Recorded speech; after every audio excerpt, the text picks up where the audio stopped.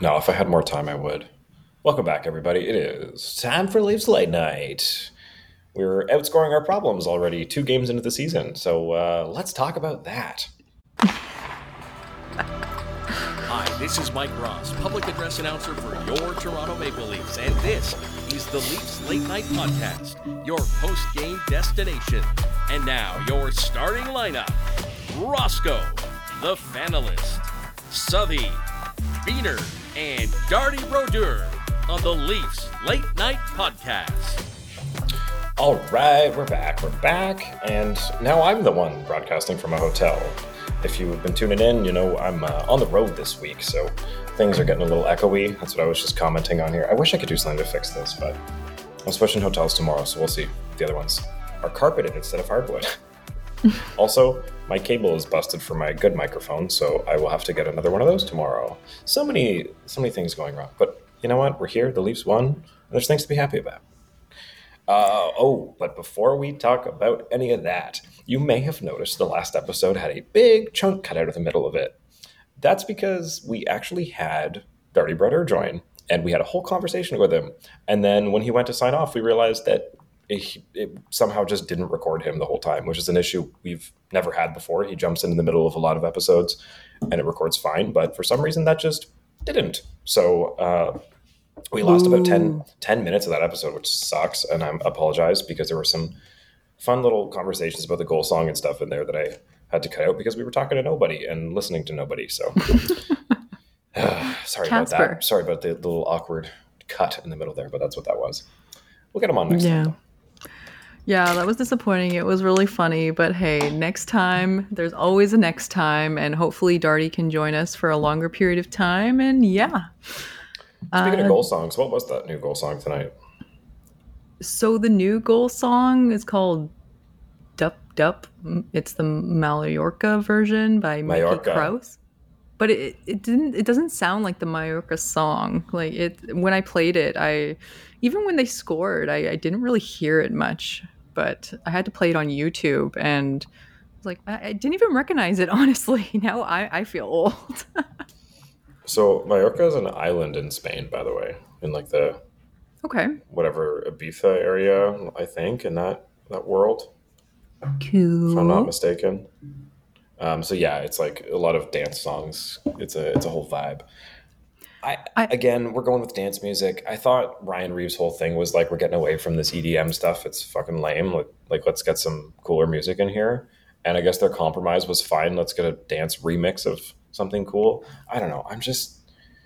It's becoming too much of a distraction, these goal songs. Like so many people are commenting on it.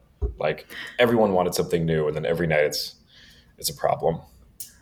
That's because like people need something to talk about. If the team is actually doing well, then they can't talk about that. And not to say that the hockey world revolves around Toronto, but it almost does.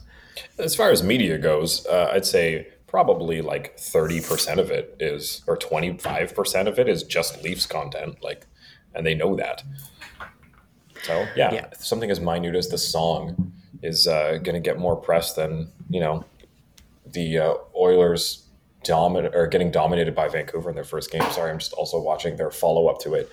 Can you believe, schedule-wise, that these guys are playing their first 2 games against each other like this, back-to-back? Like, we're doing this off the bat? It just means that later on in the season, you're not going to be seeing a division rival as often, right? Well, that's what I don't understand, is why would they get these 2 games with 2 rival teams out of the way so early when they don't mean as much, the players aren't up to speed and everything? Like, I don't know. It seems like a waste, especially both of them. Like, one is one thing, but having both of these games to start the season, like, I don't know. I guess it did start somewhat of a rivalry with that 8-1 victory, but... By the way, did anybody catch the new commercials for the new betting site that Hockey Night in Canada is having sponsor them? Which one was that? Sports Interaction.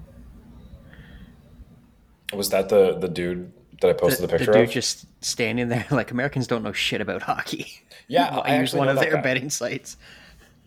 I actually know that guy. He, I did a short, Bell 5 short with him. It's actually nominated for a bunch of awards and stuff. It was the Supers, the Stoners, and the Big Bad. It's about like these superhero girls that accidentally become superheroes and have to like stop the. Anyway, he was like one of the villains. You gotta go watch it if you want to see. But he's a hilarious actor. So when I saw him on there, I was like, I know this guy. So something about the first goal song, before we move on, I saw it reported tonight. Nick Alberga tweeted that we shouldn't expect to hear this Pursuit of Happiness as a goal song for the Leafs anymore this season because there's been complaints received about the song's message and lyrics. So the song that was used tonight will be a part of the regular rotation, but the last game song, apparently it's getting cut. Well, I guess because technically the lyrics of Pursuit of Happiness are like, what's that, Semi-Charmed Life by Third Eye Blind? It's basically the same thing. It's just like talking about, or like what's the Under the Bridge, the Red Hot Chili Peppers one. It's like everyone thinks it's a cool song, and then you realize that it's like chasing a high from a drug, and you're like, oh, that's what this whole song's about. So like, you know, people tell me slow my roll. I'm screaming out, fuck that. I'm gonna do just what I want. Look, no, here, no turning back. Yeah, it's all like, I don't know. It's one of those things you can take out of context and be like, yeah, it's about this. It's like Swimming Pools by Kendrick Lamar. It's like, yeah, it's a party song. It's like, no, it's about alcoholism. But I try. So I think they just kind of got caught putting the song to the wrong context. Well, it's funny you guys say people complain all the time. It literally took one game for the complaints to roll in, and now the song is getting cut. So we'll see if there's going to be a replacement for that anyway. So we'll have the 4 in rotation. But yeah, I guess it's nice to see like something to look forward to with all of these games coming up and like trying to decipher what will actually be into the Leafs' plan moving forward. Yeah, and like I said, I'm most excited for what they do for Throwback. I think they've done what it's going to do for them this year is be a good distraction for when there's other stuff going on with the team that maybe, you know, if in February or January they start slumping, just, you know, switch up one of the goal songs and all of a sudden everyone will start talking about that instead. Like, I think it's a nice little thing they can play with whenever they want to get attention away from something serious. Yeah, definitely. Oh, they're sniffing around Robot Island again? Let's change the goal song. Well, some teams have specific goal songs for players, so hey, why not throw a bunch of songs in? Like, it just makes it more unique. I think the Sabres started that. They all put their playlists in, so everyone's got their own goal song. I think that's sick. The only thing about that Vancouver just scored. Kuzmenko, let's go! The only thing about that is sometimes it's not very clear who scored the goal, right? Yeah. Speaking of clear who scored the goal, I don't even know who scored that. Quinn Hughes just launched one from the blue line, and it went through Besser and Kuzmenko. I don't know who touched it, but that was a really, really, really nice shot from the captain there. Well, Kuzmenko celebrated like Ovi, so I would assume he touched it. And you know he did. And you know who didn't celebrate like that was JT saying, no, guys, I didn't touch that. I didn't touch that one. That wasn't me. Give it to Bobby. Yeah, he will always, give everyone else the benefit of the doubt and give the goal off. Like, he was super honest and the perfect example of a team captain. I'm getting ahead of myself, though. I know we will get there. Let's talk about Ryan Reaves, because this is now the first 2 games of the season, and he has fought somebody in each of them. So I know we've got a couple questions that wrap this in, Steph, if you want to shout out who those are from. But I want to talk about Ryan Reaves and the difference, or whether you think it's a difference or not, Reaves versus what we've employed Simmons to do the last few years. Like, how do you like this now that it's 120 minutes into his regular season? So the question came from Leafs Forever at BlueBuds34, asking how much impact has Reave made so far in your opinion? So, well, I mean, I don't feel like I'm watching a team that's getting bossed around waiting for the perfect play to pop up. They used to be like watching a team that, like, how football's like they run plays all the time and everything's very specific. Like, this person goes there, they're okay, but that didn't work. Okay, let's run this play. It felt like that's how the Leafs played the last couple seasons, where it was very like everything has to fall into place perfectly. The puck's got to go in the right spot. Okay, when he gets it, it goes to this guy. Then you're going to hop off the bench. You're going to go here. Oh, that didn't work. Okay, back to the drawing board. Like, there wasn't a lot of creativity or pivoting. And I feel like now they've been able to, last year there were a lot of people like stripping the puck off of opponents and stuff and turning things around. But I feel like this year they're holding on to the possession better, entering the zone better. It just feels like there's an overall difference in the I don't know what he brings. It's like, I don't want to say it's a swagger because everybody keeps saying that, but like they all seem tougher having somebody back them up like that. And I think Bertuzzi also brings that. Domi also brings that. It's the fact that it's spread out. So I don't want to put too much on just having Reaves there because it is the fact that there's so many different aggressive guys now. But I think it has had the effect they intended it to. Well, I think it's because it's spread out, and like you're not asking a Ferrari to, plow a field. Exactly. Or like a tractor to run a race, right? Like you want to flip it around. Like they're not putting Ryan Reaves out there expecting him to play 13 minutes a night and run the offense. They're playing him almost as an old school enforcer, which is basically what you would have to do. Yeah, it seems that they kind of switch him and Yarncroke out depending on the situation. They've done that both nights now, where it's like if we need a goal, the first 2 periods, it seems, or the first period and a half, they send out Reaves, and then they switch him out with Yarncroke for the rest when they need goals, which makes sense. Get them out there, get them angry. Reaves goes to the box with Domi, I might add, and you just send the message early. And I think that's something that they've had problems doing in the past, where the game starts and they're immediately getting pushed around, and it takes until the second period for them to be like, oh wait, we're better hockey players than these guys, we should be winning this. And they do. Like it's always that like snap back to like, oh shit, that commercial's on again. Sports Interaction. I think it's the physical deterrence too, and that, like, I know we've always had that presence, but the way that he's vocal about it and the way that he pumps up the room in the bench, and you see like the buds come out before the first period, he has the whole hop with Marner, they jump 5 feet off the ground, and he gets the boys going. But he also, like, he's played for the Wild before, and he's fought Foligno 3 times already, right? Like, coming into tonight, I totally expected a fight. You have to suggest it would be Moose just because of that iconic photo of, Reaves punching him down. But you can tell while he's on the ice too, he's picking at everyone. Like, he does not let you go off easy. Like, you're getting a little tug here and there, and he is super vocal. Only, tonight you guys say his time on ice 9:39, and he had the 5-minute major, but 5 like, hits I like as well. it. Yeah. I like this presence. I mean, we had Wayne Simmons and Kyle Clifford and, Jake Muzzin, for example, but I feel like Reaves is more vocal. Like, he's more of that confident presence that people just don't want to fuck with, Like, he's one of those guys in the league that you look at and you're like, okay, no. Like, you might look at Simmons and you're like, you're a little bit of an older fellow, even though they're similar in age, right? But Reaves has more livelihood to him. Yeah, I think that's a good point. There's different kinds of aggression, right? Like there's guys that are like the strong, silent ones that if you fuck with them, they will break your head. But like Chara wasn't somebody who would, well, maybe not Chara is a good example, but he was just kind of like big more than he was aggressive. And then he was aggressive sometimes, but he was bigger than he was mean. And then there's guys that, if you start something, they'll just jump you. They're small guys. And then there's guys like Reaves that are aggressors where they're just poking at you all game. And I feel like Bertuzzi is the same kind of person. Whether they're on the ice or on the bench, like you're getting something said to you as you skate by them. They're going to be yelling shit. Like the intensity and competitiveness that they have it's that person that you hate to play against, but you love to have on your team. There's always those kinds of guys, and it's nice to have a couple of them. Yeah, the confidence too, like Reaves coming into the building, walking like he's coming from Barbie Land. Like, you'll never see Wayne Simmons do that kind of shit, right?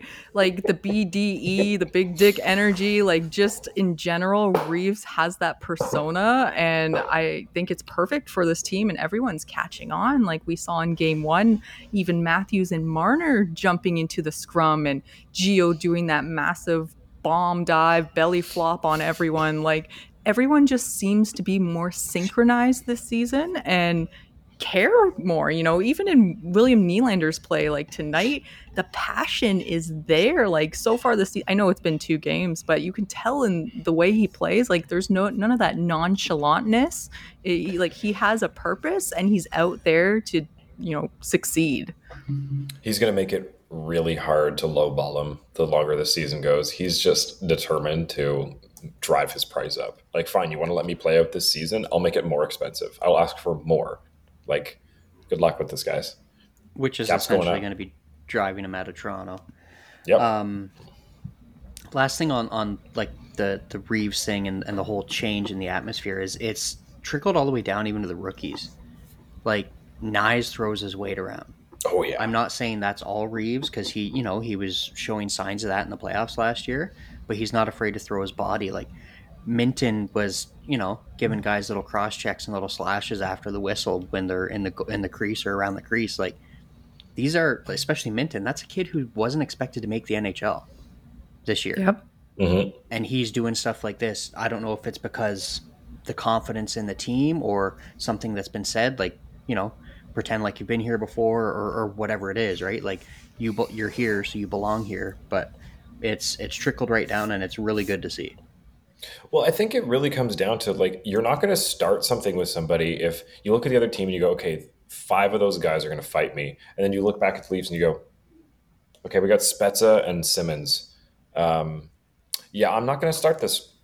They get away with this one. I'm skating away from this. And I feel like that bleeds into more than just those little moments. Like, that's what the reputation of this team became, is like, you can push them around because there's nobody that's going to make you answer for it unless they send 38 or 39-year-old Wayne Simmons out to fight you. And it's like, like, you see him out and you go, oh, we're doing this. Like, you guys have one play and it's send him out. And you have to basically, it's him or Clifford, and you're handicapping yourselves to do it. So congrats.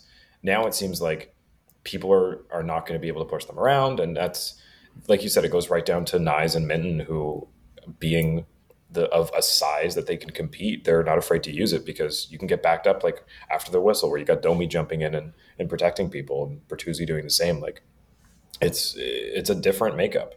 And I know we've said this a lot and it seems like beating a dead horse, but like, the vibes on the team are so much different. And you have a couple players too, like Nyes and Minton, trying to prove a point, building themselves up into this roster and trying to stick, right? Like, coming into tonight, Nyes is facing his former teammate from the Minnesota Golfers, what's his name? Brock Faber there. And then you have Fraser Minton versus Marco Rossi on the third line center, like, all night tonight, which is cool to see. And Minnesota's coming off like a shutout in game 1 of the season. They shut out Florida. Marco Rossi had 1 goal called back, and he hasn't scored an NHL goal until tonight. So there were some, like, people had targets tonight that they wanted to reach. And, the Leafs were 5-0-1 in the last 6 against Minnesota. And it's been 4 years since we started the season 2-0, guys. Like, can you believe that little stat? Like, that's crazy. I was surprised. Yeah, I was surprised to see that. And looking at the forwards' time on ice here, only Matthews, Marner, Nylander, Tavares, and what's his name, Bertuzzi, had more time on ice than Fraser Minton. Like, he was 6th in time on ice on the team with 14 minutes. That's crazy. Sorry, Jarnkrok had 14:08. But like, he had more time than Domi, than Gregor, than Nyes, than Kampf, than Reaves. Like, they really are showing that this kid has made his way not only just into the opening lineup, but like, he's like, what's that? Their third line center. Then he's bumping Kampf down. Yep. And I think something important to note too is that he's 50% on the dot tonight, which is really good for a rookie. Whereas when you see Connor Bedard's stats, that's the one thing he needs to work on this season. Obviously, being the number 1 center in Chicago, but that first game against Crosby and the Pens, like, he lost pretty much every single face-off. He only had a couple wins there, and it was against other centers. So Minton coming into the Leafs and having a strong, skill on that dot is huge for the Leafs, because obviously he's going to get better with time. He's going to get heavier and everything else, but that's a huge factor. Same with Nyes, right? Like, using that physical size and skill. Like, he's a man among boys in training camp, and that's perfect for him being in this top 6 or even top 9. Yeah. Okay, so since we've kind of gone jumbled as far as the order on this, we're now not only 2-0, but Austin Matthews has 2 hat tricks. How in the fuck? Like, I'm sorry, but what? What? How do you have 6 goals and shooting 50% in 2 games? That is insane. Well, he clearly wasn't 100% healthy last year. Like, as Well, much as no they kidding. said the right things, just seeing him, his body language, his demeanor, his shot, everything this year compared to last year, you can tell he wasn't 100%. Sorry, maybe not that he wasn't healthy, but he didn't have the conditioning that I think that he wanted due to off-season rehab, surgery, whatever. Like the ways he's throwing the puck on net from the corners there, and just the, like you said, the power and speed that he's coming through the zone with, like that was not there last year. I mean, we saw him adjust his game to maybe having a reduced range of motion or whatever it is, dealing with something where he really upped his defensive side. And to his credit, played a fantastic season, even though he only scored only 40 goals. But it seems like this year he's on pace for 256 already. Obviously not, but Yeah. I think we're looking at another 60 goal season. Knock on wood, right? You would think at least. And tonight it was very nice to see this first line gel. I mean, he did get a hat trick last game, but tonight I thought Tyler Bertuzzi had a lot more confidence in his game, and so nice for him to get his first as a Leaf. But especially on this first Matthews goal and this line working together, Marner coming off the boards and Bertuzzi in front, screening the goalie, and you have Matthews taking the shot. Like, this is exactly what we pictured, and it's working. And with time, hopefully they just build more chemistry, because this line is absolutely lethal. Yeah, it was like watching, you read, okay, this is what in a perfect world this line's going to do, is that Matthews gets open, Marner opens up the ice, he's got the puck, Bertuzzi just ties up the front of the net. Watching it play out in real time, being like how smooth they did that was perfectly executed. Like, that was coaching perfection and player perfection. Just, oh my God, what a goal. Yeah. And the second goal, right, coming from the goal line, just the craziest of angles. And JT, sorry, no, was it the second goal for Matthews or the third, where he shot it from the goal line there and it came off on That was the second. The third was the backhanded rack around. Ah, yes. Yeah, but the second was the one that was JT's very briefly. Yeah, and just throwing that puck on net and, probably looking for JT or bouncing it off his stick or ass or whatever you want to do, but just taking the shot, right? Like, it doesn't hurt when you're in the zone and, like, trying to fool the goalie, especially Gustafson coming off a shutout and then getting scored on 3 times in the first period. Their coach's face, man, tonight, like, every time the camera panned to him, oh my God. After that Nylander goal where he just threaded through 3 people like he was Connor McDavid and put it past the goalie, just tucked it in there. The same thing he did in the game against Montreal, but it's a lot more impressive against Phil Gustafson, obviously. When they cut up to the coach there, he was just like, what are we doing? I thought what? Like, he's so shocked. Yeah, and Domi's first point as a Leaf on the Nylander goal, gets a secondary assist there. Hell yeah. One thing I do want to mention about Domi, though, he seems like the guy that's getting bumped down a little. Yarncroke seems to be the new Kerfoot of the team and getting bumped up to the second line, fourth, third, and Domi keeps getting pushed down a little. And I mean, it's nice to see the assist. He had 1 shot, but only 13:36 on ice tonight. Coming into tonight anyways, I was really hoping for the second line of JT, Willie, and Domi to find some chemistry, but maybe we need a different mix-up. Who knows? Maybe he's better on the third? Yeah, honestly, my expectations for Domi have kind of floated around the expectations we had for his dad. Like, I'm not looking for him to be, I know he's not the same kind of player, but you weren't expecting him to score night in and night out. He wasn't that kind of player. I think he's more there for, being a pain in the ass and fast and, whatever else he's good at. I don't notice him that much. I don't think he's there to be an effective offensive player, though. We'll see as the season goes on. Maybe they'll find that, Robertson comes back healthy and we've got him, Mitten, and Nyes, and Yarncroke, and all of a sudden there's a surplus of people. And, maybe Max Domi moves on again. But look, the guy wants to be here for the rest of his career by the sounds of it. So I don't know. Like I said, the expectations are low. I'm not looking at him as being a difference maker on this team, but it's nice that there's somebody who wants to be here and plays with that passion. There was a couple times with him with Nylander and Tavares that I thought, they could be getting something here. There was a couple shifts that it looked like they were starting to build some sort of chemistry. Just things happen with him going in the box, and then a little bit of line juggling going on with some of the lapses that were happening in between the pipes. Yet again, I'm not expecting him to come in and score 100 points or anything like that, but I definitely expect him to contribute maybe a little more than he is, but yet again, still just the second game of the season. I agree. I would like to see like a 40-point season out of him. That would be nice. But I don't know. We'll see.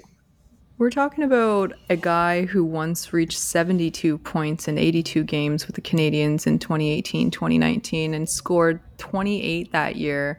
And unfortunately, it just went down from there. He did 44 in 71 games. And then with the Blue Jackets, those were shortened seasons. Hurricanes only he was kind of back and forth. Like the next highest point total was 49 and 60 with the Blackhawks last season, which is still not too bad whatsoever. So it's so hard to read his stat page because there's like he gets traded so many times. Like from 2020 to now, there's the Canadiens, Columbus, Carolina, Chicago, Dallas, and then Toronto. Like it's really hard to put these together because you're like, oh wait, those are the same season.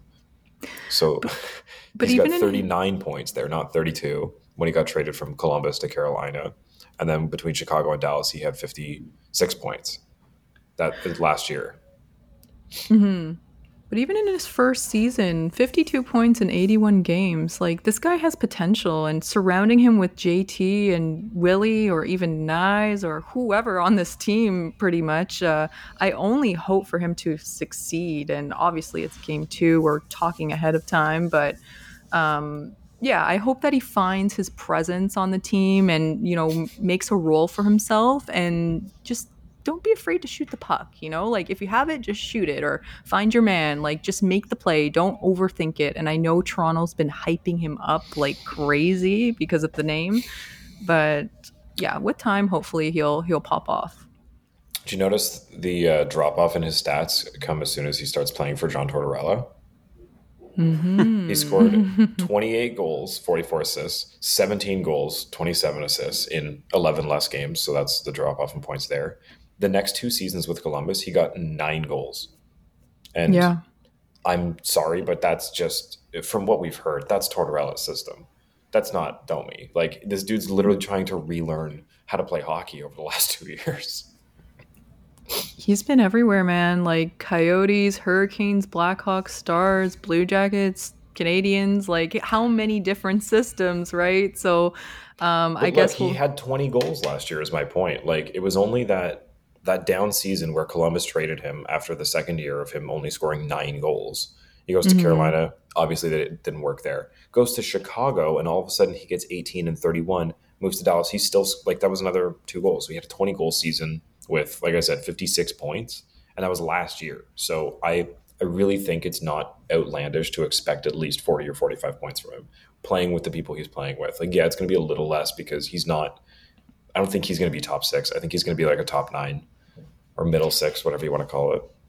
The one thing I definitely want to say is I like what I'm seeing from how it's looking like he wants the lines to be to start the games. Like, if you look at the 4 lines this game right now, if you had to pick one of the lines that was the best for on-ice expected goals against, who would you think it would have been?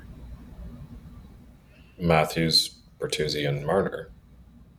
Third line. Goals against. Sorry? Like expected goals against. So the best, basically a team that played best defensively. It was Nyes, Minton, and Yarncroke.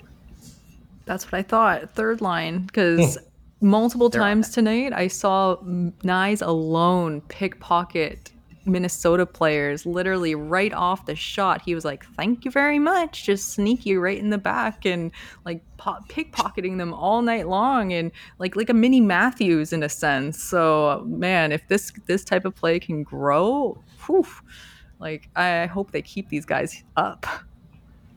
Yeah, definitely. There was one play that I saw where Gregor and Minton almost scored. I think it was in the first period where Gregor stripped the puck off somebody when Minnesota was turning it around. I think it was off Boldy. And they just, like, out of nowhere, the speed and even the commentators were like, "Oh, Fraser Minton! Oh!" They wanted it so bad.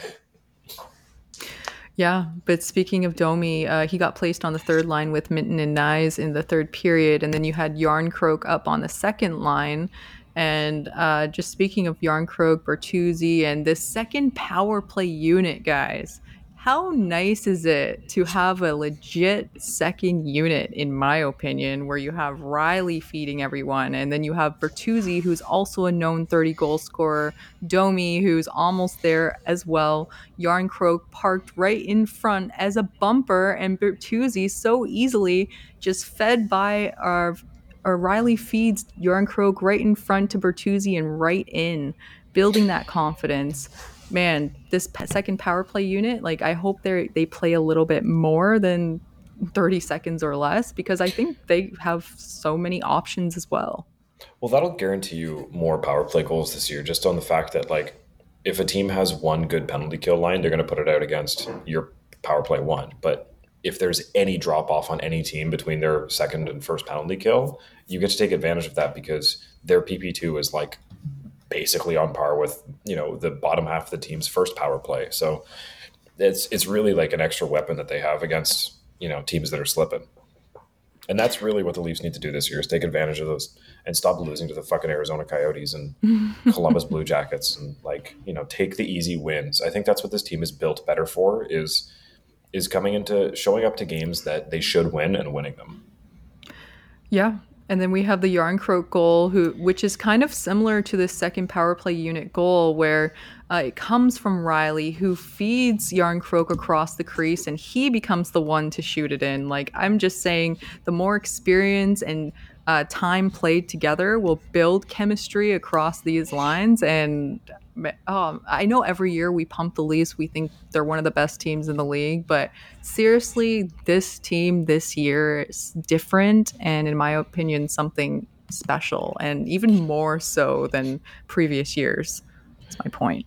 Yeah, and like we said, just to finish off the goals, Matthews with the wraparound to make it a hat trick, and then Nylander with another beautiful shot to pick up 2, and putting the Leafs at 7 goals on the night. I mean, that's, what do they got, 6? Okay, I guess the shootout one doesn't count. So that's 12 goals they've scored in their first 2 games, plus a shootout win.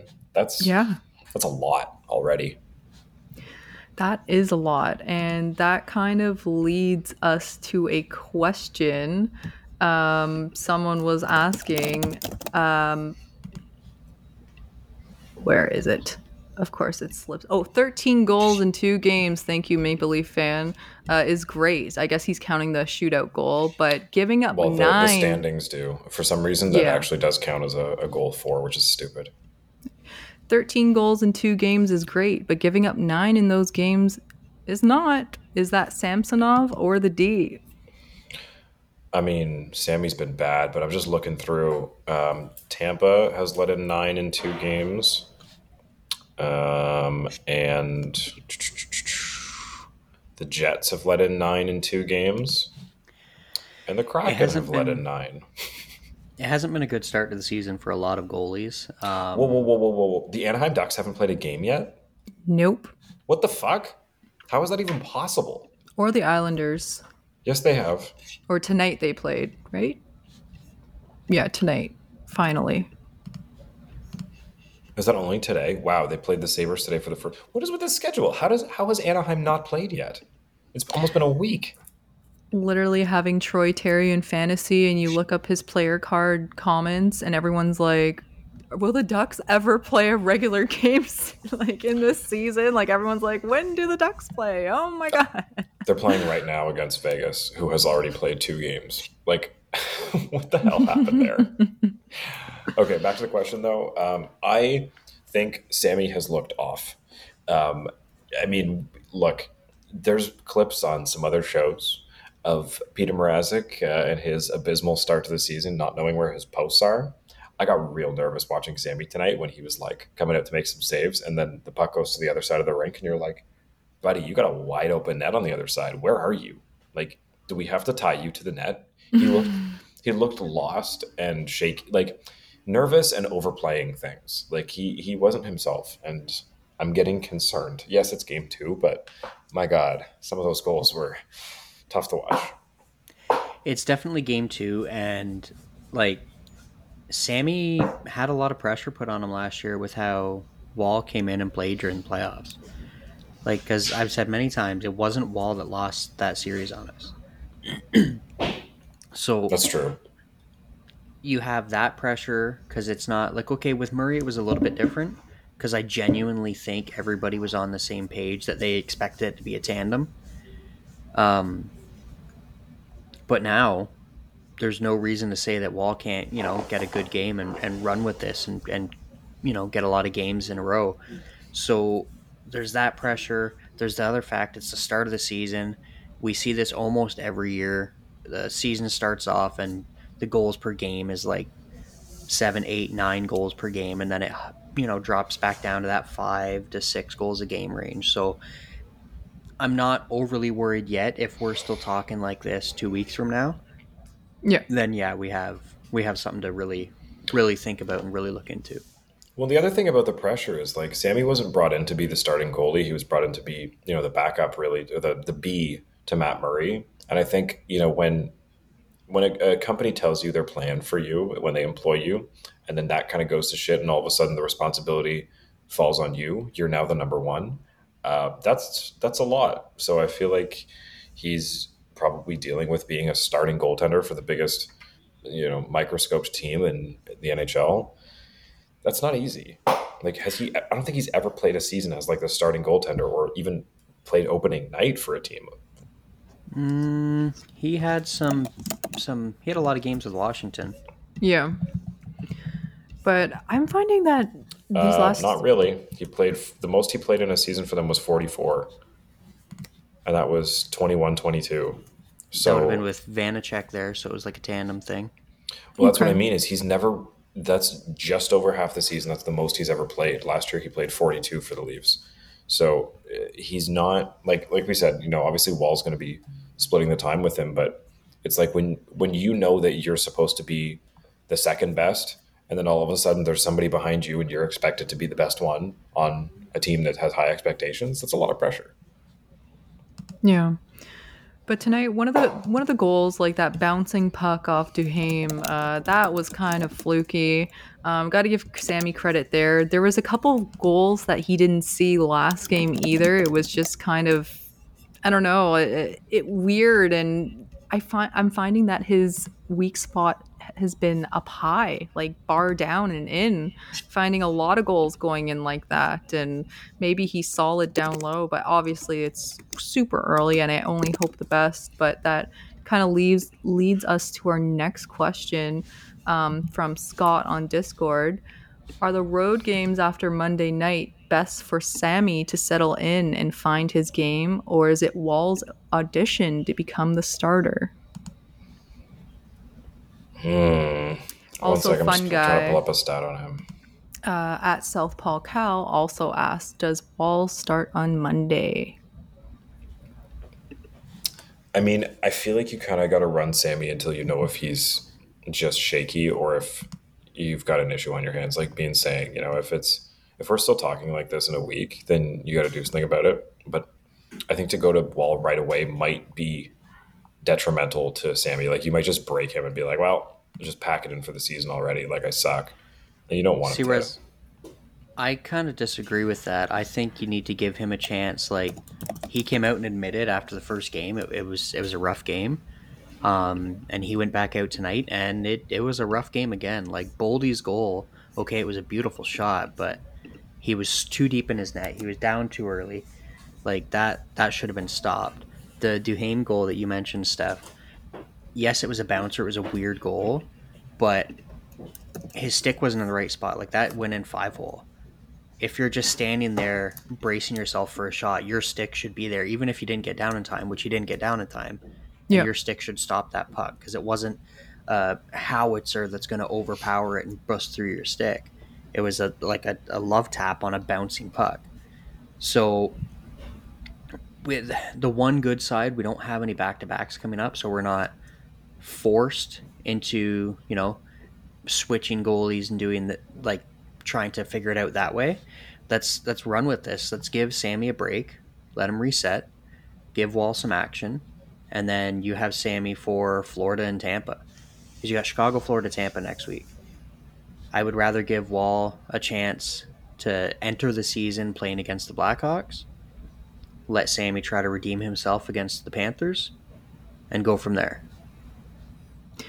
I agree with you, Bean. Honestly, I would put Wall in for Chicago and then give Sammy the Florida teams, because we don't expect Chicago to be a high scoring team. They're bottom tier team, but at the same time, I want Wall to get some reps. Like, I don't want Wall to be sitting 5+ games. Like, is this supposed to be a tandem and we want Wall to do something good for us in the future? I think he needs a couple turns in between as well, as much as my other half of my brain doesn't want to say that for fantasy purposes. But at the same time, Samsonov, you're killing me, guy. Like, oh my God, 875 tonight, which was a little better than yesterday when it was the 833 or something, but shake it off, man. Get rid of the cobwebs, because this is going to be a downfall. We can't have a 10+ goal game every game, I apologize, I'm on my phone here, but I am double checking a stat that I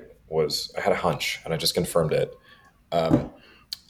Against Montreal was Ilya Samsonov's first time playing the opener game for any team. Like, he's never been our starting goaltender before. Vanacek started in the season that he played the most games at 44 for Washington. So they might have gotten there eventually, but he has never had this pressure coming into game one where we are depending on you to be our starting goaltender.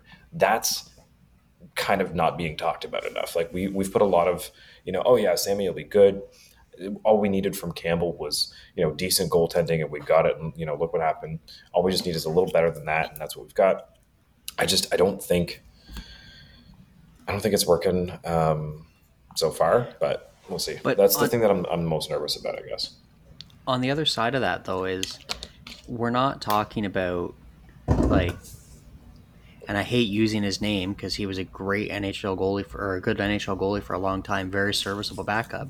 But we're not talking about McElhinney. He works for the team now. I know, that's why I felt okay actually mentioning his name. We're talking about Save Dave. Samsonov, someone who was drafted high with high expectations and has been talked about right from day one that this is a future number one. This is a future all-star goalie that's going to lead a team. So he's had that all the way coming up through his career. He's had that pressure and that potential, and people have thought that about him. And from that, his mindset should be, that's what I want. Like, I want to come in and be expected to be the one. So it's a completely different mindset if you're coming in expecting to be the backup, where everybody thinks you're a good goalie, but you're not going to be the one. Like, if someone goes down, you could fill in here and there. No. Like, Samsonov from day one has had the potential and the resume to make this warranted. That's fair. I guess really it comes down to, again, how much runway do we give him to find that before you pull the plug and put Wall in? And honestly, is it pulling the plug, or is it just accepting that this is a tandem and neither of them are going to be elite goalies? Like you said, that's there, but this is what I mean though, is like the expectation is that he can be this elite starter. Like, that's the story behind Samsonov. But at what point do we accept that he's not going to play 60 games or 55 and that we have to get Wall his reps too? So I think it's going to be hard to juggle that. The NHL has changed so much. Like, I grew up, I don't know about you kids, but I grew up in an era with Like Broder playing 70 games, Kipper playing 70 games. I was just gonna say, like, Kippersoff, and what was the one on Nashville? His name is escaping me. Vokun played a lot. You had Pekka Rinne and Vokun both. You had Kipper. Nabokov played a lot. Like Turco played a lot. We had there was tons of NHL goalies who played almost every game for their team. I guess the opposite. There wasn't tons of NHL goalies. There was 25 of them. We're not there anymore. The game has changed so much. There's so much added pressure and stress. Every player has the skill and the ability to snipe from everywhere. You didn't have 2 full lines of players that basically were just out there to block shots and hit. Right? True. So there's all that added stress. There's so much more speed and flexibility expected out of all these goalies that injury rates are through the roof. So you don't want them playing the games.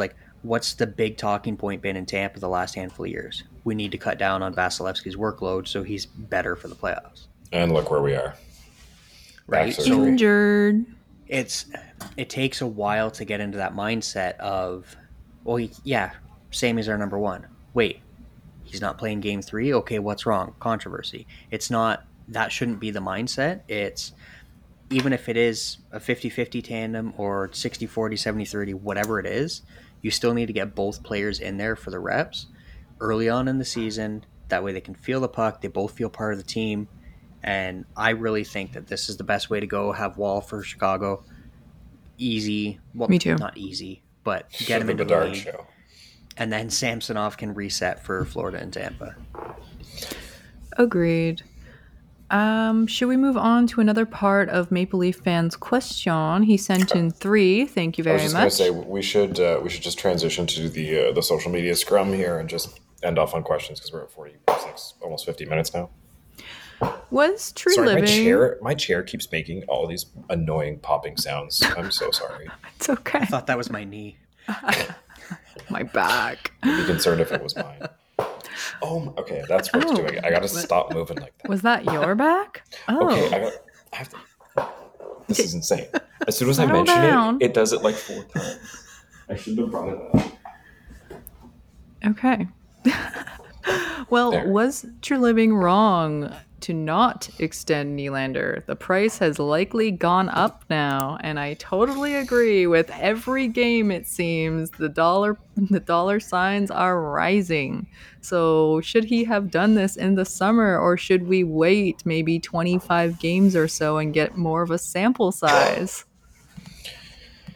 I mean, it's like I said on the last show, you got to see what you've got from all these guys you signed to 1-year deals before you can make a commitment at the end of the year.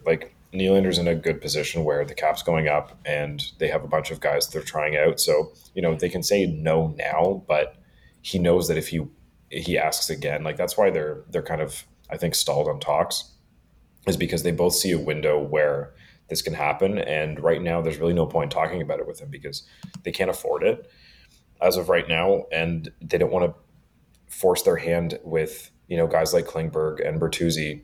Say the end of the year, it makes a ton of sense to keep Bertuzzi, but maybe not Klingberg.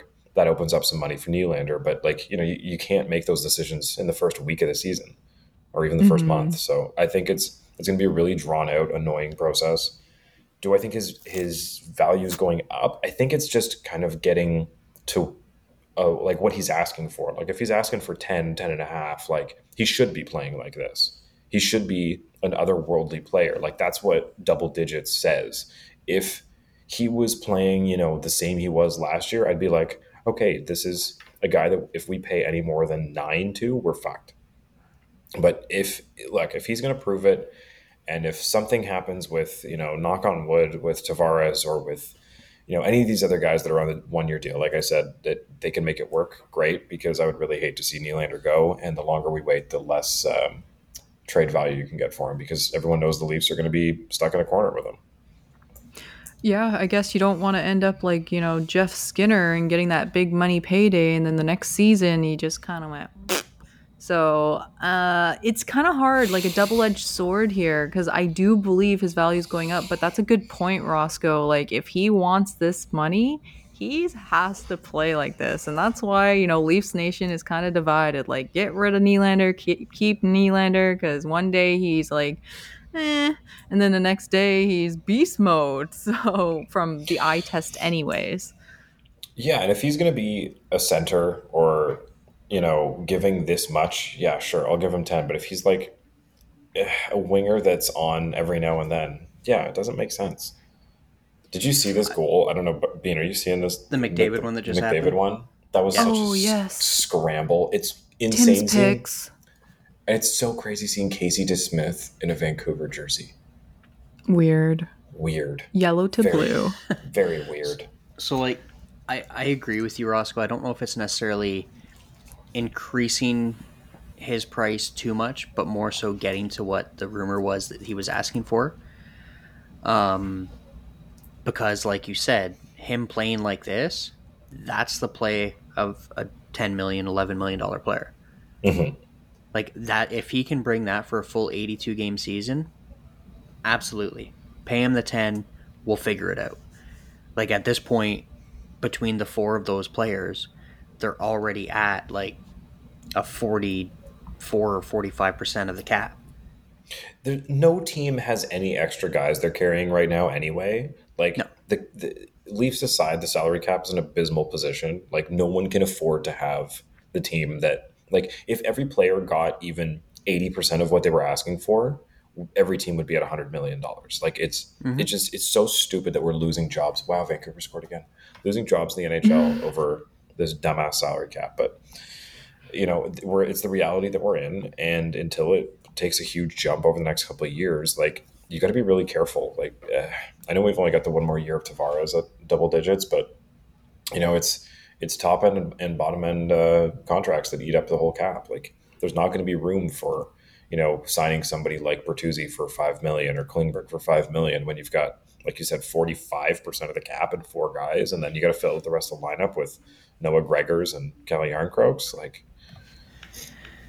I can definitely see a way for it to work. The cap is going to go up. There's no ifs, ands, or buts about that with the way the revenue is.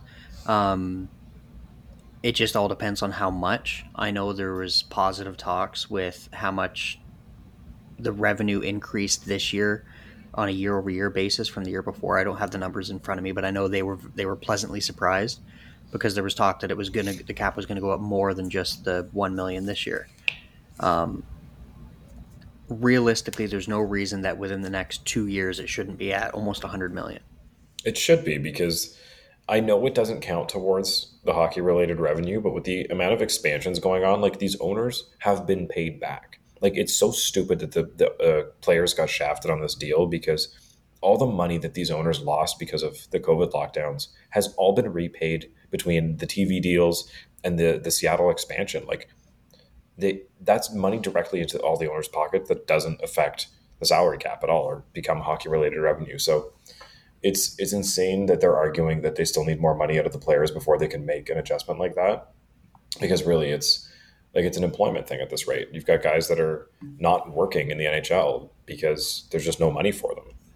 Speaking of random hockey-related revenue, the Leafs still not having a helmet sponsor. Yeah, actually, I noticed that I was looking for what they had instead of TikTok because I didn't see the other game, and you guys couldn't remember it. And it's like, oh wait, there's nothing. And the patch stays, I guess, because game 2, All-Star patch, I guess is going to be an all-season thing, right? At least until the All-Star game, I guess.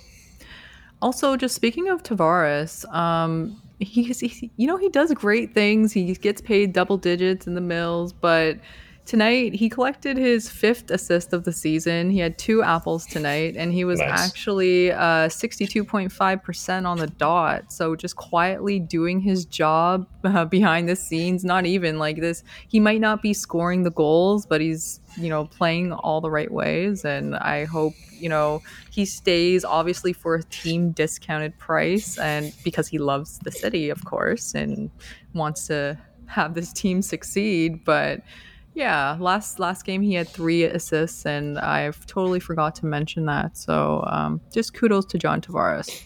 Morgan Riley was a +4 on the night. Holy. JT, it has been in the league since 2009, 2010. And he is ridiculously consistent to the point of he comes to a new team, captain, leader, expecting to slow down, getting a little bit up there in age as far as athletes come. He's only 3 points off of being a point per game player as a Maple Leaf. Wow. In his entire tenure, you mean? Yeah. And wow. Everybody always talks, oh, he's too slow, he's too this, he's too... No, he's been there. He's been doing exactly what he was brought in to do. Yep. Exactly. And, I think he deserves the big money payday. And of course, there's going to be a discount later on, but hey, I'm so happy all the time to see JT succeed, and he almost got that goal tonight off the ass or whatever, but I think he's in for a big game next week. And just to go back to the rookie point for a sec, our core have always been the kids, right? Like Matthews, Marner, and I guess we're in the era now where they're leaders and we have kids coming in and they are the role models. So I can really see this maturity shine through. And other than JT, of course, who's been a role model for so long of his career, but Matthews, Marner, Nylander, these guys are setting an example, and offensively anyways, and the two-way play, it shows. And even for the new guys, Bertuzzi a +3 tonight as well. That must feel good for him. I feel like this is the first year that Mitch doesn't look like a child. When you see him on the bench, it looks like he's always, just shaved, and his face looks like it's grown into itself. And yeah. he doesn't look like a child anymore. He's a lot married. of hockey players, there's that too. But a lot of hockey players still look like kids for a long time. Yeah. Fraser Minton. I was just gonna say Quinn Hughes. Nick Ritchie. It's actually quite funny. My wife did this the other day. She's always looking for a famous hockey player to set her sister up with, which is hilarious. Nice. And so she was looking through all the pictures of, if you go through from his rookie year to now, Mitch Marner's NHL player photos, it's hilarious because one year he's okay, that's still a kid, and then the next year his neck is 4 times the size as it was the year before. Yeah, he got thick. Yeah, just pure muscle. Yeah, and then the Joe Thornton year, he they had the longer hair, all of them, and then they got it cut, and there's little themes throughout, and he kind of looked a little chipmunky to me, if he had braces or something, and then that sunk down, now he was really chiseling out and growing into a man. He's a married man. I want to share this because it's pretty funny. If you guys don't know, on HockeyDB, if you click the person's picture, it changes to their old ones. So you can cycle through them. Oh, cool. Anyone who's on video, you can see this, but... You can see the changing of... that's a child. Wow. That is a literal child. And his teeth, too, right? He went to the veneers after a while. This looks like a class photo. Yeah. Grade 10. Grade 10 class photo. There's grade 11. There. There's a senior year. And then all of a sudden it's oh, yeah, he's a man now. Man. Brett Burns, also a funny one to go through. Oh, man, yeah. But so tonight we got a question for our friend TML fan in Van, and also ties into another question from Maple Leaf fan. Is Austin Matthews elite? And fucking also better be for 13.25. Can Austin get three games in a row? Next up is Chicago. Would that be an NHL record? Consecutive hat tricks? So just speaking on that fact, Matthews becomes the 5th ever to start the season in back-to-back hat tricks.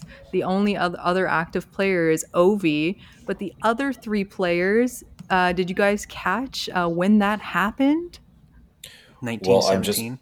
I'm reading the stat. It says Matthews is the first Maple Leaf to record hat tricks in consecutive games since Wendell Clark in 1993-94, and becomes the 5th player in NHL history with consecutive hat tricks to start a season, the 2nd since 1917.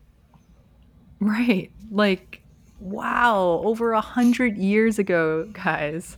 So this, like, the gloat, the greatest Leaf of all time? Hell yes. So And Joe can he do it Malone. again? Can he do it again? Absolutely. Why not, Cyclone right? It's Joe. Peter Mrazek. It doesn't That's say a how. fact. Go ahead. It doesn't say how many he got in a row, though. Oh, like that's a factor too. Like it is against Mrazek. No offense to the guy, but the team knows him. Yeah. Do you guys know what else happened in 1917? What? Oh, yeah. Arenas. Well, I was going to The say Toronto franchise won their first cup. we're coming off of World War One too. I'm trying to keep it light and hockey related, man. Come on. It is hockey related because that very drastically affected the NHL. You know, the players that were available. Wasn't that when they had wasn't it during World War One that like a 16 or 15-year-old made their debut in the NHL because they just literally didn't have anybody else? It was like the only time a 16-year-olds played in the NHL. Well, 17-18 was the first year of the NHL. What's that? 1917-1918 was the first year of the NHL. Wait, really? Yeah. We just had our centennial year the other year. Oh, yeah.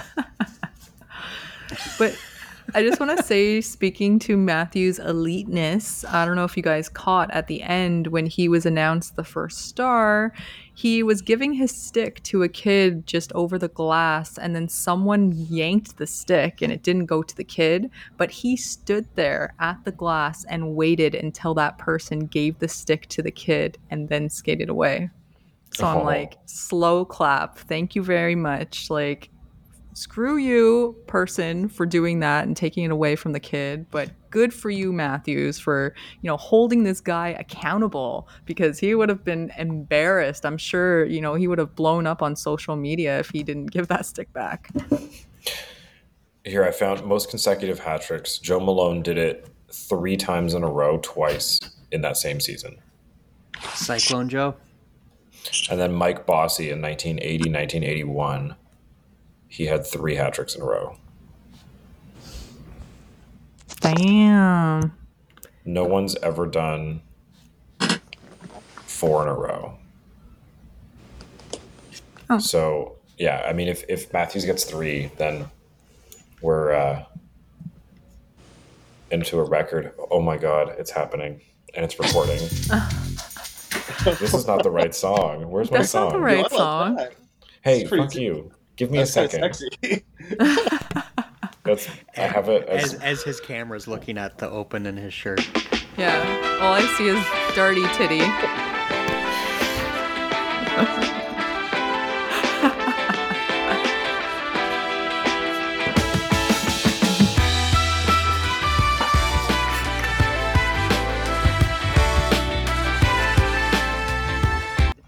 What's up? What's up? Thanks for joining. I'm glad it's working this time. And that was ridiculous. That's insane. I'm so sad we lost that. We had some great chats. And I obviously I haven't actually heard that episode. I'm too afraid to listen to it because I'm sure I ruined it. so I'm sorry. I'm sorry. Luckily, I managed to. I knew that there was going to be an issue of some kind, so I was like, I'm just going to keep you in one section, and we're going to wrap it up there. Like, keep everything contained. Anything with you is going to be in this one section. And thank God I did that because nothing worked. Man, I was so cheese.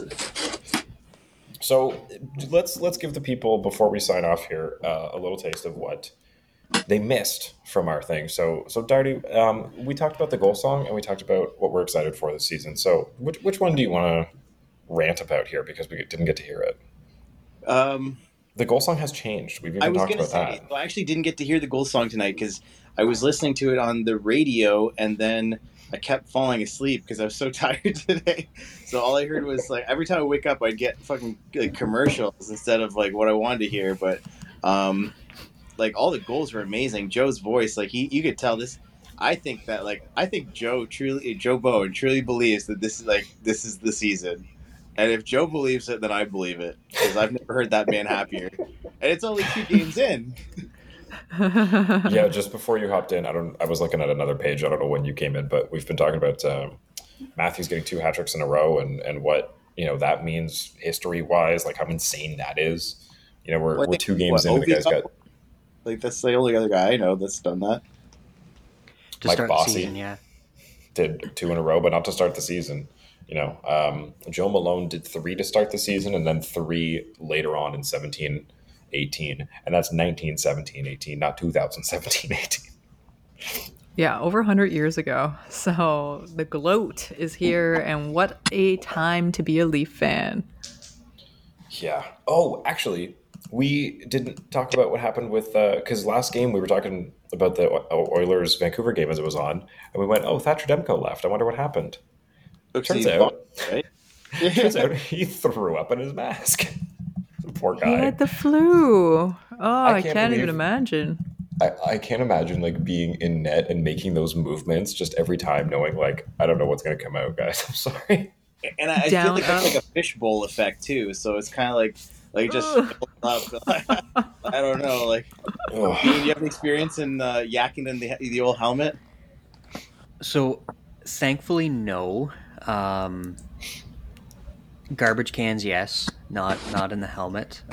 There has been some tournaments that have been played where some beverages have been consumed, but thankfully not in my gear. That being said, as weird as it sounds, if you are actually sick, at least for me, I always found going out in a plane actually helped.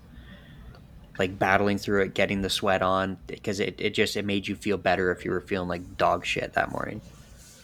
Well, yeah, I guess if you can manage any physical activity while you're sick, sweating and getting all that out, like you said, it's going to help. You're replacing all your fluids and getting exercise. Things that people subscribe don't to the normally man do. cold, so A man cold. Well, I remember reading in like one of those Uncle John's bathroom readers that there was some goaltender who used to just throw up all the contents of whatever was in his stomach before a game because he couldn't eat before. He's like he felt better with an empty stomach, and I was like, that's just weird. So there has been multiple goalies who have had issues with nerves. One of which actually is one of my favorite stories in the NHL.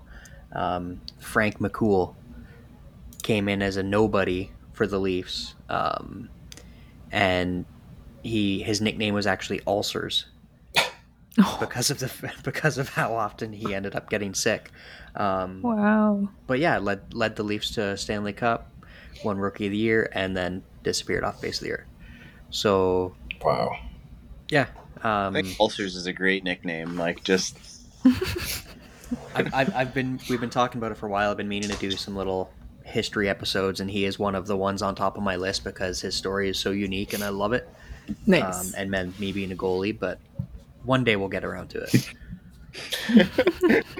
it's just like, I don't know, it's just like that nickname, just like it's like, hey, hemorrhoids, get over here. It could be a fantasy team name. I mean, there is a team named Boobies, so why not be Ulcers? Steph, do you got another question we want to toss to Darty before we get out of here? Hey, Shingle. We went through all the questions, but Darty, why don't you tell us your opinion on the impact Reaves has had on this team so far? That's a good one. The impact that Reaves has had on this team so far? Well, I think it's very clear that everything that Leafs fans could have possibly have dreamed of, and I guess like when I say Leafs fans, I'm talking about a select few because I think that's a big generalization. When I like to think that like I like a rough and tumble Leafs team, but I'm aware that not everybody likes that. But I think that the folks like me who grew up with Don Cherry's Rock'em Sock'em Hockey really love this crap. This is the kind of stuff that we pay to see, and it's not even like we just have Reaves anyways. Like, I think that, especially in today's game, a hybrid type player is the way to be, right? Like, nobody wants just a straight up enforcer anymore. It'd be nice if every team had a Tom Wilson, I'm sure, but it's just not possible. Not even that Tom Wilson is an enforcer. He's just really mean. And I think that's, I guess, going back to the point of a hybrid player, right? Like, you can't just be, like a Marty McSorley. You have to be Tom Wilson. You have to be also equally as good at your game. And again, like even like I'm pretty sure McSorley was a great player too. It's just like it's just different. You know what I'm trying to say? It's just face. It's being hard to play against, Yeah.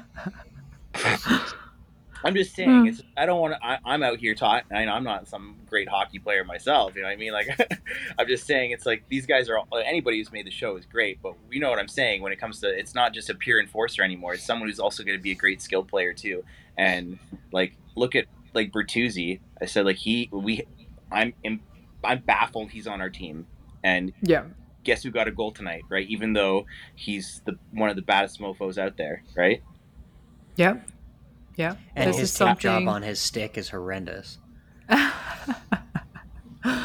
But Kyle Dubas, right, like would never go after these types of players. Like you used to hear Leafs Nation cry and cry about different kinds of players, and I don't think he would ever even look at a guy like Bertuzzi or Reaves or even Klingberg at the time. I guess the price tag was really high, and it's nice to be able, like, even Domi and making that connection. I feel like Treliving's really making the decisions that we thought would never happen for the Leafs. Guys, I just have to jump in. Neither of the Oilers goalies 2 games into the season now are above a 750 save percentage. Oh, yeah. 727 for Skinner and 750 for Jack Campbell currently. Yeah. If we're gonna mention Dubas' name in the couple paragraphs from now, I'm just gonna say like the one thing he did right was get rid of Jack Campbell. We love Soupy. Holy shit! No kidding. He obviously knew something that a lot of us who, were definitely bleeding hearts for Jack Campbell did not know. And and I'm sorry, I really wish the best for Jack Campbell, but it's like, did he not like lose at game 8-1 recently? Like, well, him and Skinner, they split them, right? Like, like, the fact yes that and no. Edmonton's trying this hard that they've got 22 shots, they've got 3 goals. Vancouver's got 10 shots and they've got 3 goals. Like, you can't stay in a game if your goalies are not going to make a save. It doesn't matter if you have Draisaitl and McDavid. Like, this is embarrassing. Well, and like, yes and no. Yes, I wouldn't have given Campbell what he got, but at the same time, can we give a little respect to the Toronto coaching staff? Like, Toronto's a hell of a lot better defensive team than anybody gives them credit for. It's always, their defense sucks, no, they play as a fucking unit. Like, they're a defensive team. Like, it's the Carolina model. Like, when Carolina got rid of Mrazek and Nedeljkovic, after they both played great, everybody thought, well, you guys are crazy. They just turned it around, got Freddie and Ranta, and, like, just keep going. Like, Campbell was insulated in Toronto's system, which got him that contract. Like, he should be paying part of that to Sheldon Keefe. No kidding. Yeah. Fuck. You have to reframe the situation, right? Like, I totally agree, Bean. And even Marty was posting about this on Twitter. Like, this just shows how good Toronto's D actually is. And because we're always nitpicky, especially covering every game. Like, we highlight, lowlight, like even Brody last game, right? Like, how horrible of a game was that? And kind of forgetting that during training camp, he lost his dad and he couldn't participate for a majority of training camp and the preseason games. So there's other factors. But Jack Campbell, I know I used to go on and on about how he's elite, and you go in love. I wish I had a button. I gotta go find a clip of you saying it so I can make it a button. I know. Jack Campbell is elite, yes, but also I love him as a person. Who can't love Jack Campbell, right? Like, he's just such a character, such a good guy, and I think I fell in love with that aspect, and he played so well for the Leafs. But we have to highlight the rest of the team that made that happen. It just wasn't always Jack Campbell, and he had that underdog story and coming up later in the NHL, and it was such like a story to hold on to. And even Matt Murray, right? We always wanted him to succeed, but the price tag, you're right, being like way too high. And Dubas, you're right, Darty, that was a good move not to sign him. What is it with slightly above average Leafs goalies being everyone's fan favorites? Like, since like Potvin, it's like no matter who's playing in net, everyone's like, that's my favorite person on the team. Like, Anderson had it. Everybody loved Freddie. Reimer had that. Like, there've never been otherworldly goalies. It's just for some reason Toronto latches on to just how nice our goalies are. That's the thing. That's what I'm trying to get at here. Is it's never about their play. It's always they're really nice guys. You want to feel good for them. We've done that like a couple times in a row now, where it's like their play aside, I'm just happy for the guy. Why do we give a shit? Like, why is it always the goalies? Like, we don't treat like Justin Hall didn't get that. Nick Ritchie didn't get that. Like, they could play like shit. And it's like, yeah, but it's this, or they've shown that they can. The goalies get so much more like runway with this, and everyone there's such a good guy though, Michael Hutchison. Yeah. Like Macklin, Rittich, all these guys get so much runway before it's like, I can't. The potential. Anymore. I feel like we're Martin Jones has not cracked 890 in 5 seasons, and everyone's like, yeah, but he's still a good guy, Yeah, but as Leafs fans, we're used to the idea that we're never going to have a Patrick Waugh or Martin Brodeur. Like, the last time we had a goaltender like that was what? Like, besides, Eddie the Eagle, like, I would argue is what? Turk Broda and Johnny Bauer? Like... So... Yeah.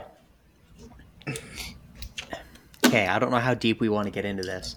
I was starting to interject there when you said, so are you saying that we haven't had like a goalie since Potvin? No, I'm saying that's not what I said. I said that none of the goalies that we've had since that, none of them have been like world stopping, the number one goalie in the league. Like we've had like forward and Cujo wise. Yeah, okay. Cujo we always get like A- goalies. We never get like, A.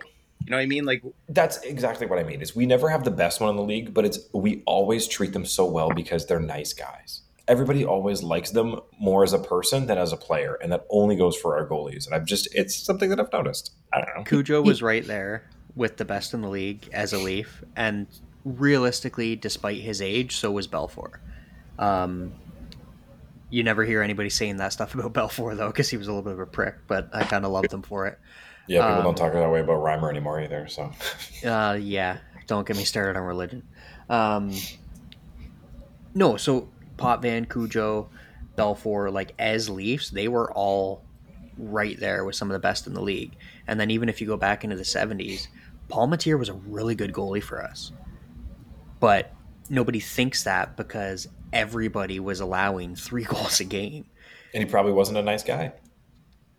Because apparently Toronto only likes their goalies if they're nice guys outside of hockey. I'd have to dig into it a little bit. Well, Palmateer was a character. He was the popcorn kid. So I guess what we can say here is that it's just that Toronto has never had the best goalie in the league for quite some time, and we've kind of accepted that. I said we know that we're not going to like. It's just for some reason our team like we're gonna. I think we've gotten to that point where like we believe we'll keep an Austin Matthews, but it's very rare that anybody like on the street would believe we'd keep a guy like if we ever got Vasilevsky on our team, even for on a 1-year contract, I don't think people would ever believe that he would stay. But I don't know. It just seems weird to have the best goaltender in the league on Toronto. Well, yeah, it just doesn't. And we've talked to I've mentioned this briefly in episodes before. Toronto's always been your hardworking, like, blue-collar lunchbox team, however you want to put it. Like, the last time they had a true superstar, like, top 5 in the league best player was, like, Dave Keon, Frank Mahovlich in the 60s. Yeah. Like, no offense to Sittler, no offense to Selming. They were incredible players, but in their era in the league, they were not top 5. I love Sundin. I love Gilmore had those couple years that he was right there. So I'm a little bit off there, but for the most part, we've just been your lunchbox hardworking team, working better as a unit than individually. And then now we've got like Matthews is a generational player. I don't care what anybody says. Oh yeah, he is proving it, and Marner's right there with him. Mm-hmm. And all the fans like that are listening to this, like that are like you and me. That like, and it really just, I don't know, I was driving home the other day and it was really just sitting in like, in my gut, the idea, like just fathoming the idea that we have a core 4/5/6.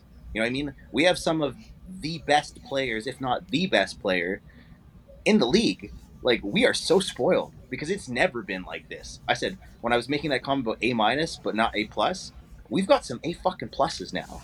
Like, we literally do. And yeah, we haven't, reached past the threshold, breaking, the barrier, gotten to the promised land of actually being in the Stanley Cup Finals. But we have the best fucking players in the league on our team, and they're staying. They've been here for multiple years now. So like, it's just one of those things that, like, again, we have been taking that for granted, and it's because it sucks that we haven't got past the first round since yesterday, and then we got booted. But still, it's like, this is the best moment. It's where we are right now, especially after these two games. Again, like, we're just talking crazy, but still, with the players that we have right now, this is the best moment to be a Leafs fan. All right, and maybe they go on a crazy slump and they got to figure it out again, but I like these guys. I'm happy. I'm really happy with this.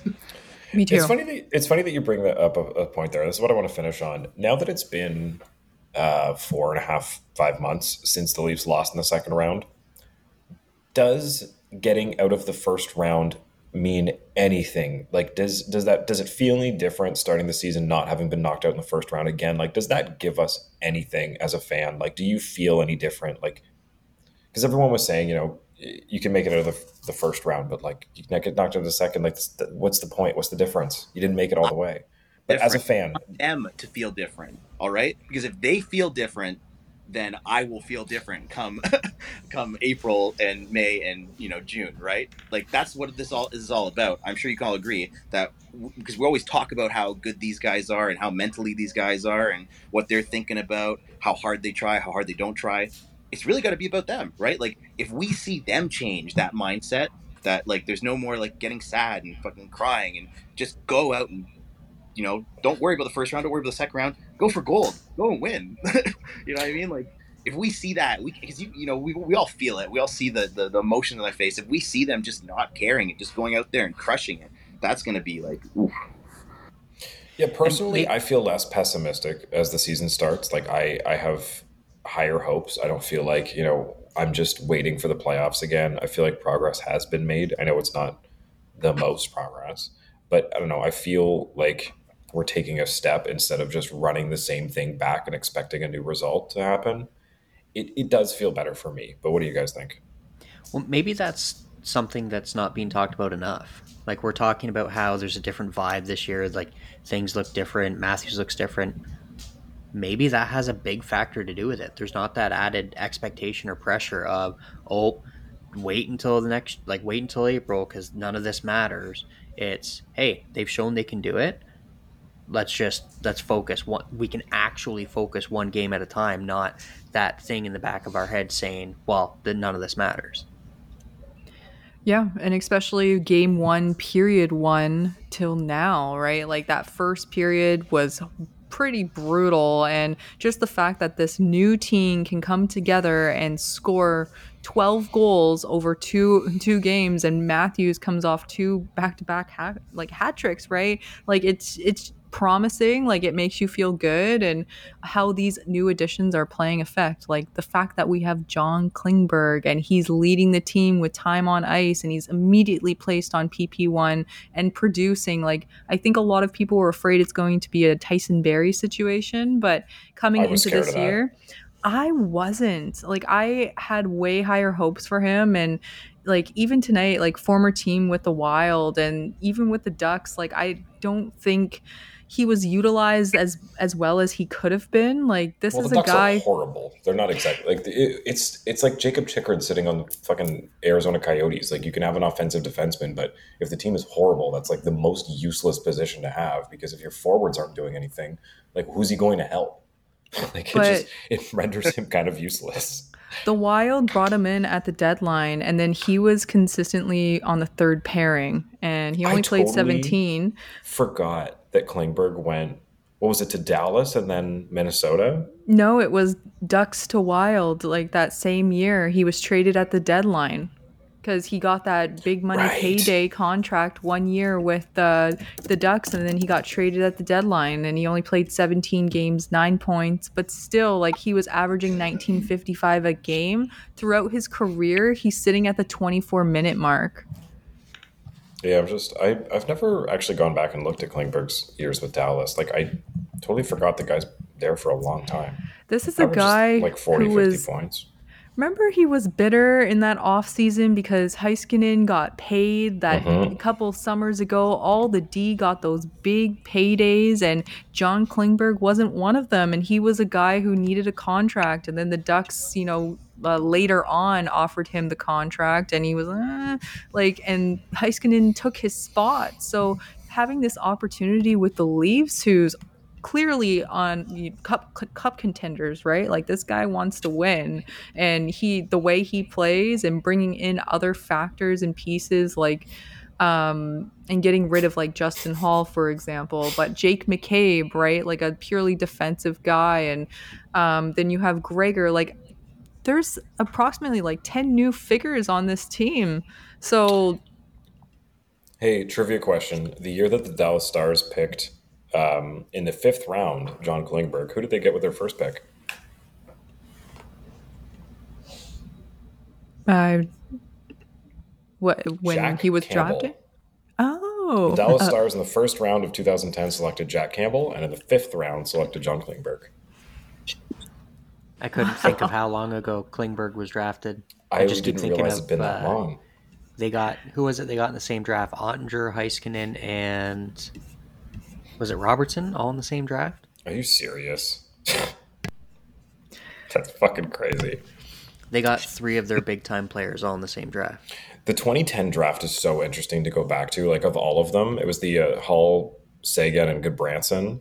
Because, like, you can go through every single round, and there's guys that are still playing. Like, it seemed like it was the right group of guys, but nobody knew what order to pick them in. Like, I've never seen one where you can go all the way through in, like, every single round. It's like, yeah, most of these guys are still playing. Like, Yeah. Round 3, you got Radko Gudas and... oh, maybe I picked a bad round to start saying this. Brian Rust. Yeah, there's a couple guys like McKegg. Oh, man. Yanni Hakanpää was in the 4th round. Drafted by St. Louis. Didn't know that. Zach Hyman, drafted by Florida in the 5th round that year. Just ahead of John Klingberg. There's... yeah, it was a good draft, but fucking weird. But Jesper Fast. You guys got to think that only a few games from now, last year, we were talking about sending Mitch Marner out to Abu Dhabi. All right, so like we're already 2 games into this season, and it's like, elation. Like we're feeling good. We're on a high, and guess what? When the team wins, it doesn't matter what Marner's doing, right? Yeah. It doesn't matter what anybody's doing. Who cares? Especially when we're winning in such crazy, fantastical ways. At the end of the day, like, we could argue till the cows come home how kind of crappy it was to go to a shootout against Montreal. But as we, and many people mentioned over and over again, a win's a win, right? Doesn't matter how you win. And then you get a game like this where it's just, like I said, now we're seeing Matthews with the hat trick, and you can compare it to the last game. All you think about now, the last game, is that damn hat trick. And then it makes everything better, even, so. And that shootout shot, man, like, this is not a year 1 to 5 Marner shot. Like, this is a matured Mitch Marner type shootout shot where you never expect him to kind of dangle and then go top shelf and in. Like, it usually straight on the crest or right off the pad, and you see Mitch Marner go up to take the shootout shot, and you're just like, shit, like, why is he doing it, sort of thing. But this team has matured more than ever. Like, I don't even know how to put it into words. The Ducks are down 2-0. Sorry, guys. I'm in 2010 draft mode. There's so many people here that are still playing. It's blowing my mind. I'm in the where in the world is Justin Hall mode, because like we're talking about Detroit. Brody. I know, but I'm just saying, like, we're talking about Brody, and I bet that guy like chews on his fingernails. Like, now he's like, oh man, really wish they didn't get rid of Hall. Freddie Anderson was taken in the 7th round of the 2010 draft. Just saying. We talk about our like strong decor and our great system, but it's like that the one thing it does do is always leaves one scapegoat, no matter who it is. And if it's not Justin Hall, it's I wanted to bring this up actually earlier. Who do you think it's going to be this year? My guess is Timothy Liljegren. No, it's Brody. It's already Brody. It's already set in stone now. Liljegren's had some fucking abysmal giveaways in preseason and in the Montreal game. Like, I feel like just if he keeps doing something like that, it's going to be every time he does it, people are going to jump on it. And anytime he does something good, no one's going to care. Because that's what happens, right? Is like somebody becomes the whipping boy for all the defensive problems. And, we'll see. Okay. There's a difference between a brutal giveaway here, a brutal giveaway there, and lying on the ice in the crease, preventing your goalie from making a fucking save. Catching the puck and just putting it down to your stick.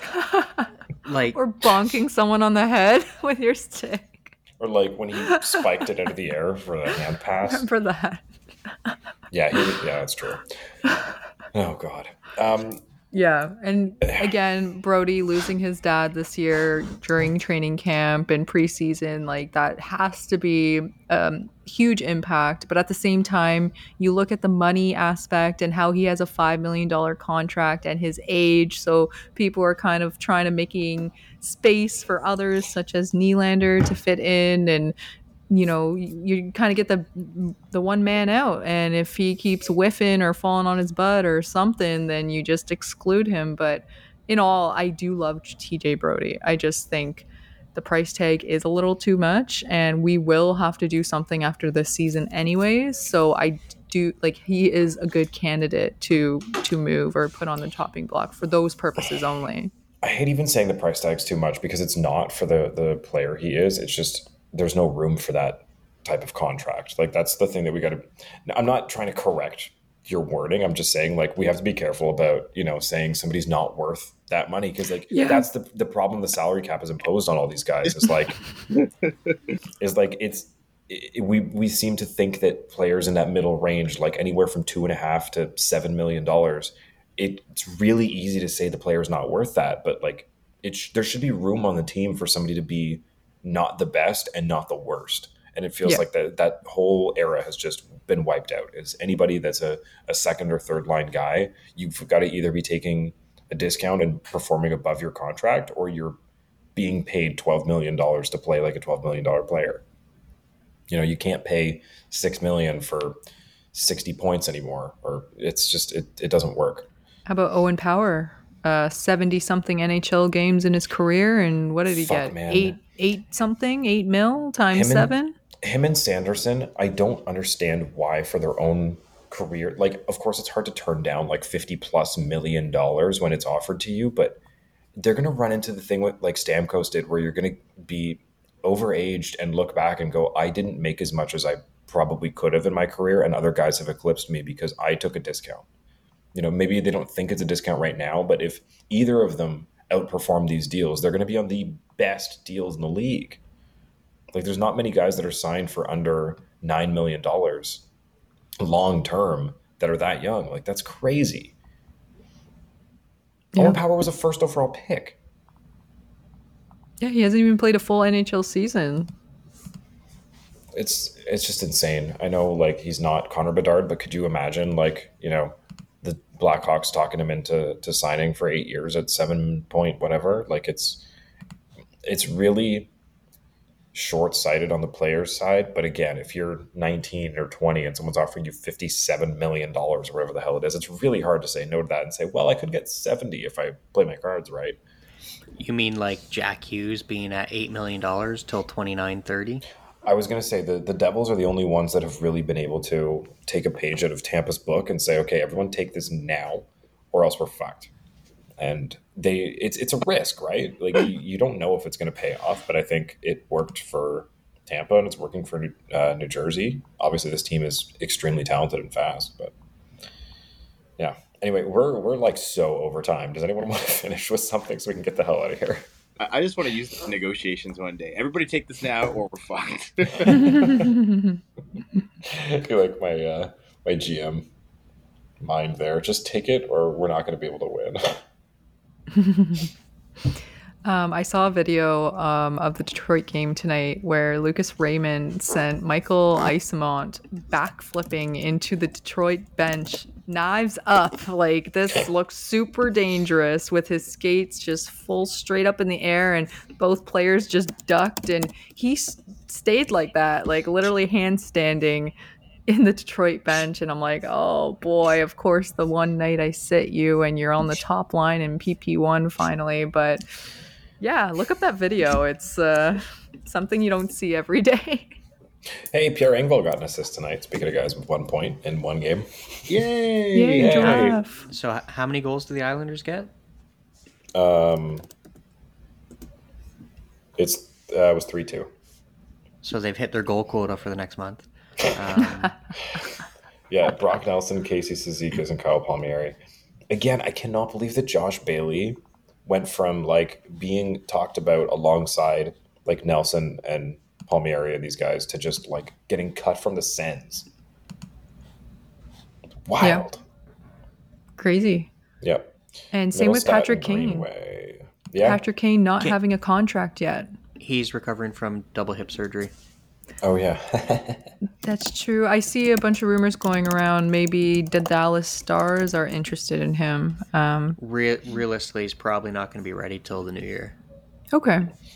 Okay, who's a free agent? Yeah, it's listing like is Josh Bailey, Clefbaum, Jake Gardner. What? Something going on with himself? He's got like long COVID, or what's the deal there? Like, who's that, Dirty? Taves. Yeah. He's not ruling it out, but he's pretty much retired. I didn't realize Jake Gardner doesn't have a team. I was actually going to mention that too. I was going to say, where in the world is Jake Gardner now? Carolina. Clefbaum, Cashin, and Puljujärvi all got cut. Wow. Yeah. Well, okay. Clefbaum that's not really a cut. Like, he hasn't been healthy enough to play in 2-3 years. Oh, yeah, true. They got to take these guys out. Okay. Well, Puljujärvi, though. They're still Nick technically Ritchie, on the pay books, right? Ethan Bear. I'm surprised about that. Ethan Bear. Phil Kessel doesn't have anything. Nope, not yet. Yarrow Halak, Paul Stastny. Halak retired. What's Stastny still doing on this list? Wow. Nolan Patrick. Yeah, Wayne Simmons, Brian Elliott. Nolan Patrick, number 2 overall pick. Aaron Dell.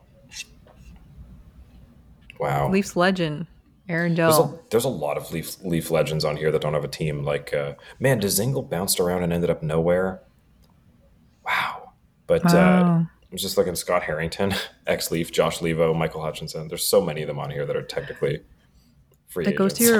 That goes to your point, Darty. You know, you have to be able to play the game and also hold your own in the league now. And if you can't keep up, because this new talent clearly is great. It's not like a couple years ago where, like, in my opinion, anyways, like the Lafreniere draft year, kind of like a little bit of a bust there. And COVID had to do, I think, had a large factor with that. But the league is getting way too good, and you have these familiar names that can't get contracts because of it. And I'm so glad that we have guys like Nyes and Minton who have the skill and size to be able to play with an elite team like the Leafs.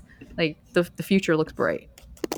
Well, maybe a point for Roscoe is that he was mentioning how many people are still playing from that 2010 draft year. Well, that's kind of like a weird year too, right? Because you got to think about the kind of style of play that those kids grew up with, right?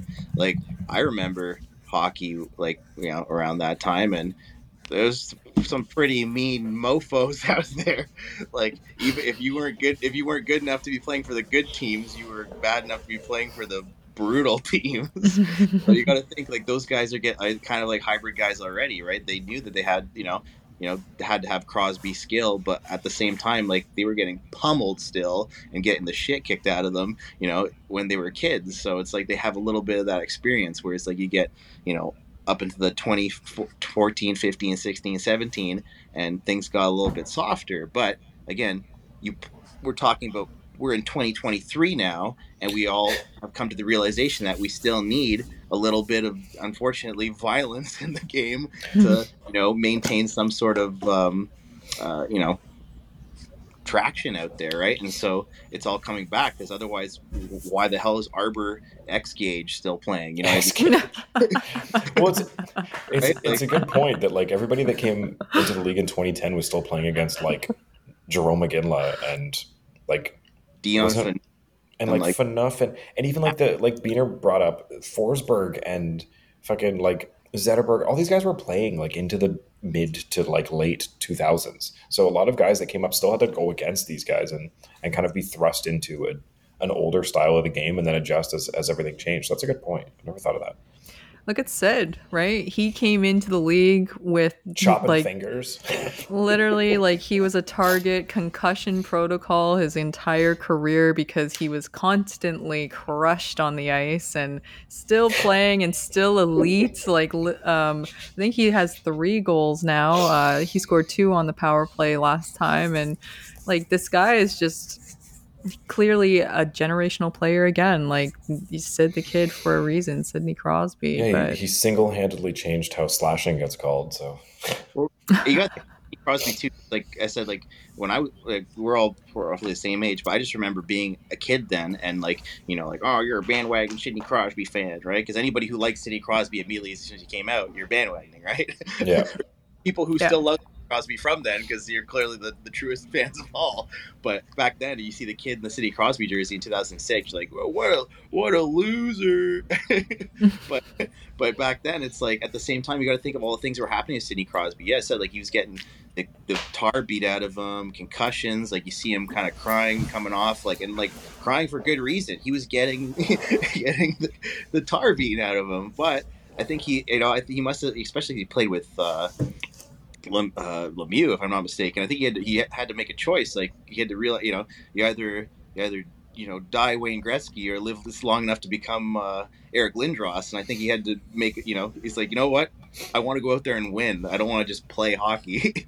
So he had to learn about that hybrid style of you can play one way or play the other, but if you want to win, you kind of got to have a little bit of both. And really, this entire basically 2-hour discussion has been that the Leafs are getting to this point. So just put a bow on this and fucking end it, because we got to get out of here.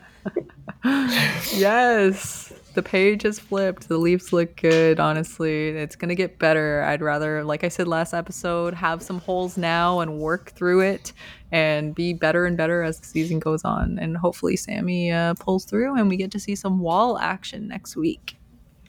Hell yeah. So thank you, Darty. I'm glad that you got to make it onto this one and everything is working great. We can put out a full episode with your lovely voice on it. Yeah. Biener and Steph, thanks for jumping on. Have a great night, everybody. We're going to be back. When's the next game? Monday? Monday. Okay. So Chicago. I will be in Bedard Show. The Bedard Show. New hotel, new episode. It's going to be great. You're going to love it. Remember to give us a follow everywhere and like and subscribe and all that. Leave a review. It helps us out. And the video's up on Inside the Rink. Am I forgetting anything? Yeah, we work for them, I think, right? Yeah. In a way. All right. Good night, everybody.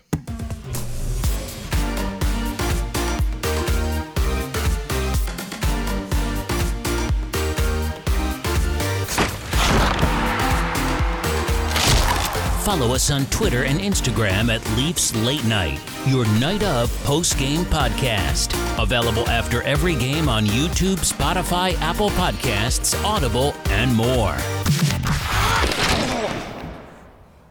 It looks like you have 2 number 10 jerseys, Biener.